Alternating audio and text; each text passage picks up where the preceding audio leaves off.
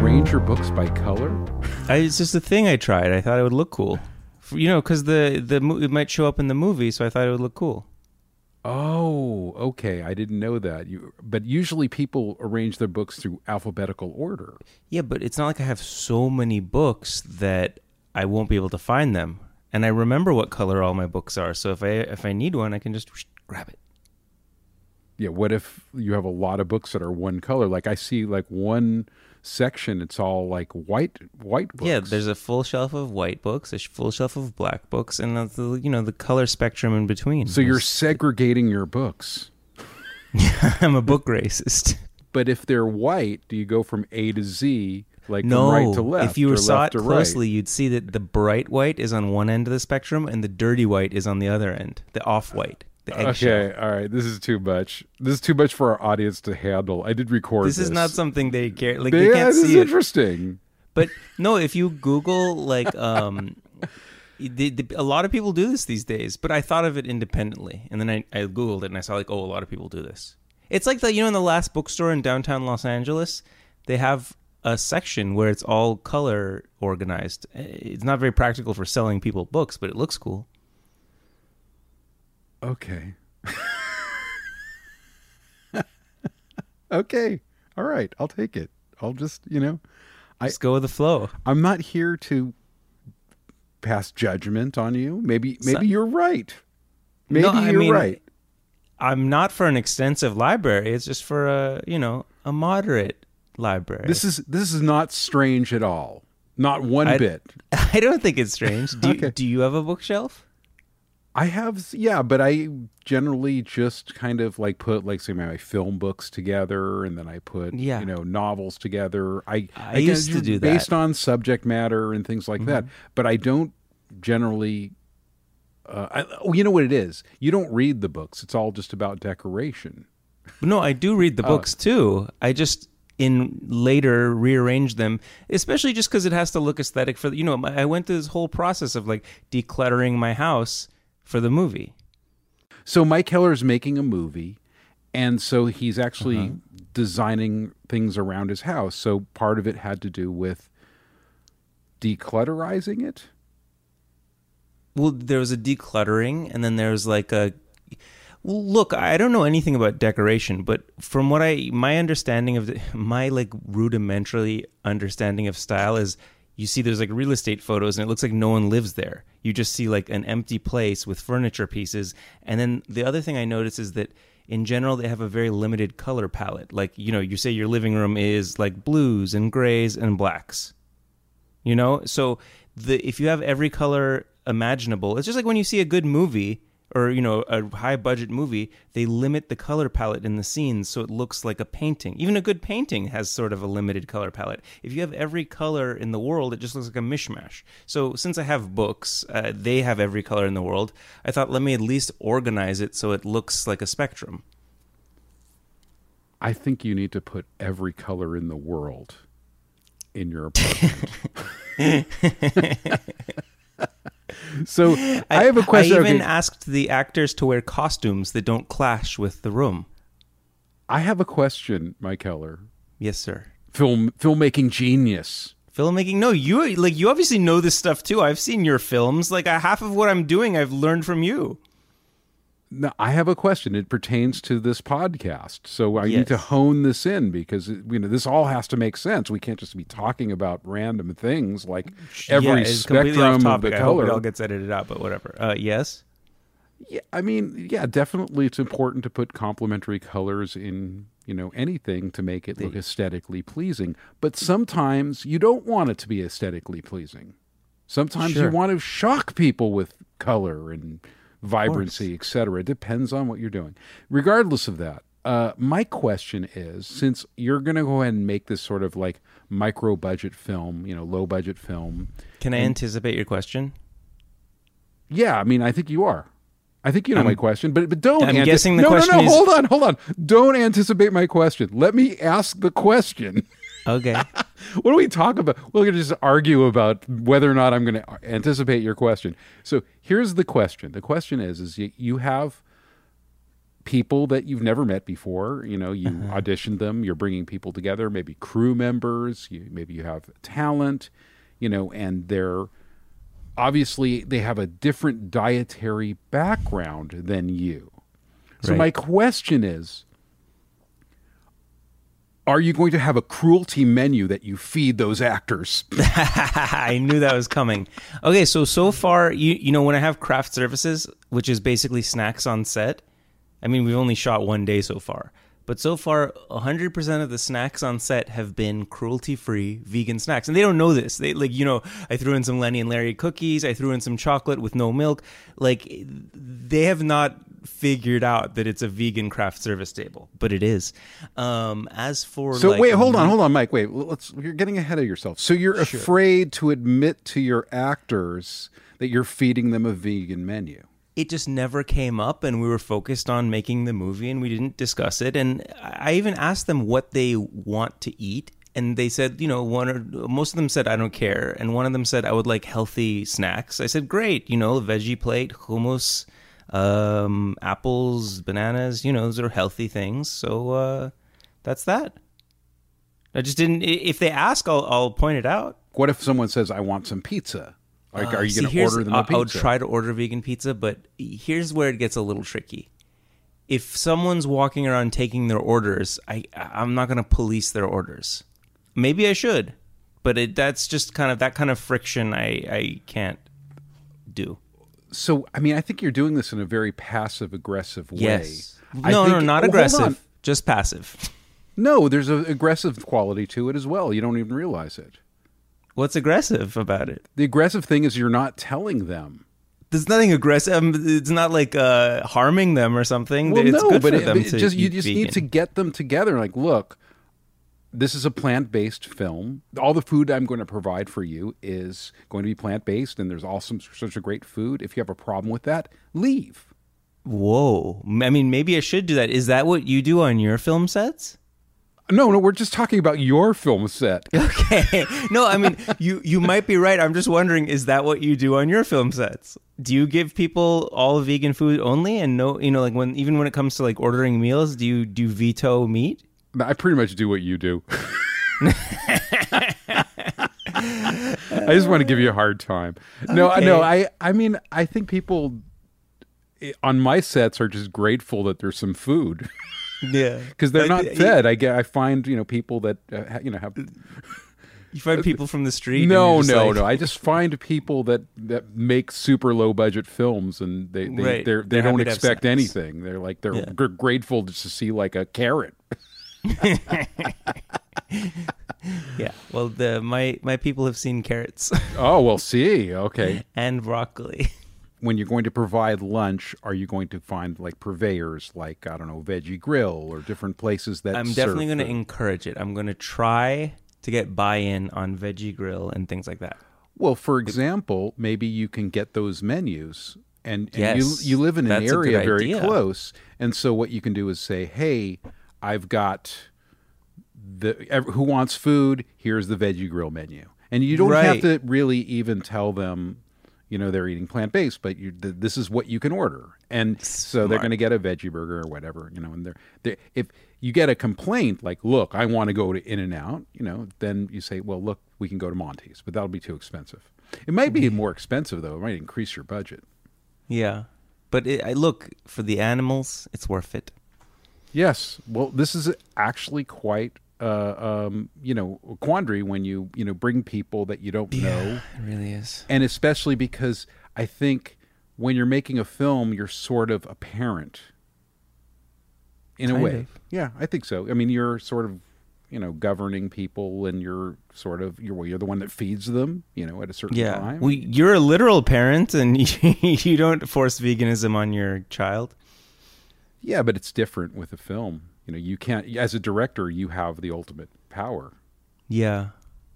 It's like, on one hand, yes. On the other hand, like, where you choose to flex your power, like, the difference between outcome. Me being a parent is I'm not alone being a parent. That's true. You have a counter parent. So Sorry, a co-parent. So if you had a co-director who was a carnivore, Then you guys would get into conflicts about, which menus to force upon your talent. Good point. So these are all things to think about. I see what you're saying. Every plant-based meal that you feed someone, that's one less animal or one fraction of an animal that is not sacrificed. Mm-hmm. And it's also about doing the right thing, doing what you feel is right. I mean, I think that eventually, after the 10th day of, people seeing, veggie burgers and salads, eventually they'll realize that, wait a minute, this guy's bamboozling us. The longer I can trick them, the better. Yeah. Well, congratulations on starting your first day. And how many days of filming are you going to be doing? Unclear. Oh, that's not good. What? Oh, whatever. So you don't have a defined schedule of how many days you're going to be doing this? We have days blocked out. I don't, we're doing this little by little, so I don't know how long it's going to take. Well, we'll invite our public, our Vegan Hacks public, to come see the premiere of this film. Oh, that would be amazing. I'm going to throw you in there somewhere. Oh, boy. Let's hone in on some topics. Okay. Are you ready for some topics? I love topics. Okay, well, hey. Well, first of all, we hadn't really covered this because we've been having guests. But did you see Gordon Ramsay's BLT? I saw you made a version of it, didn't you? Well, what do you think of Gordon Ramsay? I tuned him out. I don't know. I don't think anything of him. Is he the guy who yells? Yeah. He's a screamy chef. Yeah, he's not really on my radar. Well, the media's been pushing him, and Really? he has a big platform. He has like 20. Right. He has 25 million Twitter followers. He's got all these TV shows. Hell's Kitchen, and I mean it's a shtick. He's screaming at people, and then I saw that he gained kind of a relevance when he was battling that vegan teacher because he was he stood for like meat. And there was this friction that allowed him to get a bigger platform especially on Twitter. And now it seems like he's pushing a lot of vegan recipes or some vegan recipes. Well, that's progress also. Yeah, I mean, again, it's also probably part of his shtick. It's part of something that he's been doing to, promote himself and maybe represent something that's, relevant. Right. As my stance has always been, I don't care about someone's intentions, only their actions. So even if it's for so-called self-serving purposes, if he's, going in the right direction, that's another chicken saved. Yeah, I mean, mostly, though, he's representing the meat interests and beef and different things. But recently, I guess there's this brand of soy milk called Silk. Mm-hmm. And he's a brand ambassador of that. Oh, that's surprising, but I guess a good thing. I mean, again, that's probably why he's been presenting vegan foods. And so I also remember seeing this vegan bacon that he made and kind of being inspired to make my own version of it. Mm-hmm. And so when I saw it on TikTok, it was basically the thing that made it interesting. And again, I'm sure that he has people that make the stuff for him, that he doesn't really have a lot to do with the construction, especially something that's vegan. I'm sure that maybe his wife's hands are in the video. I think he has someone else's hands in the video making the stuff, because it's just the way they shoot it. I can see it takes all day, because I mean, filmmaking wise, you can tell it's not going to be his hands making, doing all the construction of these foods. He probably has some chef that has similar hands making the food, and then he does the hand model chef front bumper. I'm sure he does. Yeah. I mean, you don't see him physically making the food. You see tight shots of hands. So, but the interesting thing about the bacon was the use of tofu, and what he did is he marinated tofu, and then he kind of trapped the tofu in rice paper. And I found that to be an interesting technique. I mean, I've seen similar techniques, but I found that technique to be interesting because I wanted to stress test it. How do you trap tofu in rice paper? You wrap it? What you do is you crumble it up with a fork, and then you marinate it in, I mean, all sorts of fake bacons, basically marinated other stuff. So you marinate it in a bacony juice, which is bacon flavor, which would be soy sauce and stuff. Soy sauce, maple syrup, like sometimes cayenne pepper, some, smoked paprika, just to get a flavor, that kind of maple syrup, just that bacony flavor. It's a super messy process too. It's not the most efficient process. That's why he has hand models. You basically take rice paper and you slice it into strips.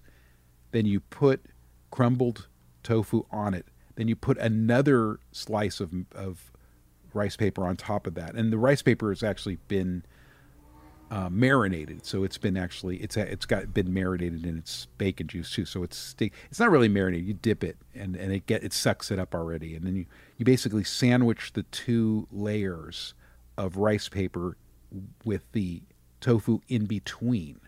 Sounds like it could be yummy.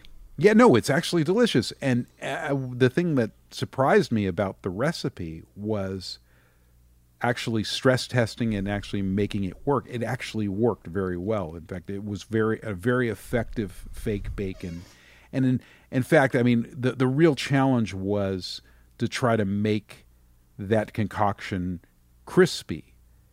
And because it's difficult for that, because the tofu is so moist and kind of leaded down by the marinade that you really have to like cook it and bake it, and then we actually pan fried it as well, because it's just like you get to this point where you want it crisp but you don't want to burn it. And there was a lot of TikTok creators that created this, especially a lot of people in the vegan space that created it. It's like tracing over, it's like copying someone's painting. Sort of. They kind of hid the bacon in the Gordon Ramsay video. That's why, and it was the most important thing. I mean, he's making a BLT, and he's using the star. It was the star. It was the fake bacon, but the way he shot it too, he mixed like real bacon with fake bacon in the first shot. So it was kind of this stagger shot of real bacon, fake bacon, real bacon, fake bacon. There was a little real bacon should stay out. Yeah, I know, but there was a little bit of hedging with that particular video. And so that's why I think it was important to sort of stress test it and try to make it work. And you did. I mean, it was definitely a very successful recipe that it actually worked. I mean, I'm sure if you can make it over and over again, you can replicate it and learn how to make it in a more consistent basis. It takes a long time to sort of say, okay, well, let's try this on the stovetop. Let's try this in the oven. Let's see how many times. So, and because it's bacon, you can try it over and over again until it works right.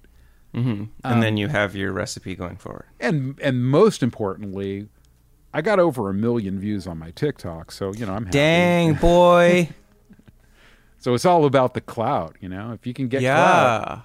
I'm probably in the same boat when it comes to Gordon Ramsay. I mean, I know it's an act. He's not important to me, but again, if someone who has his platform starts celebrating vegan food or bringing vegan food to the forefront.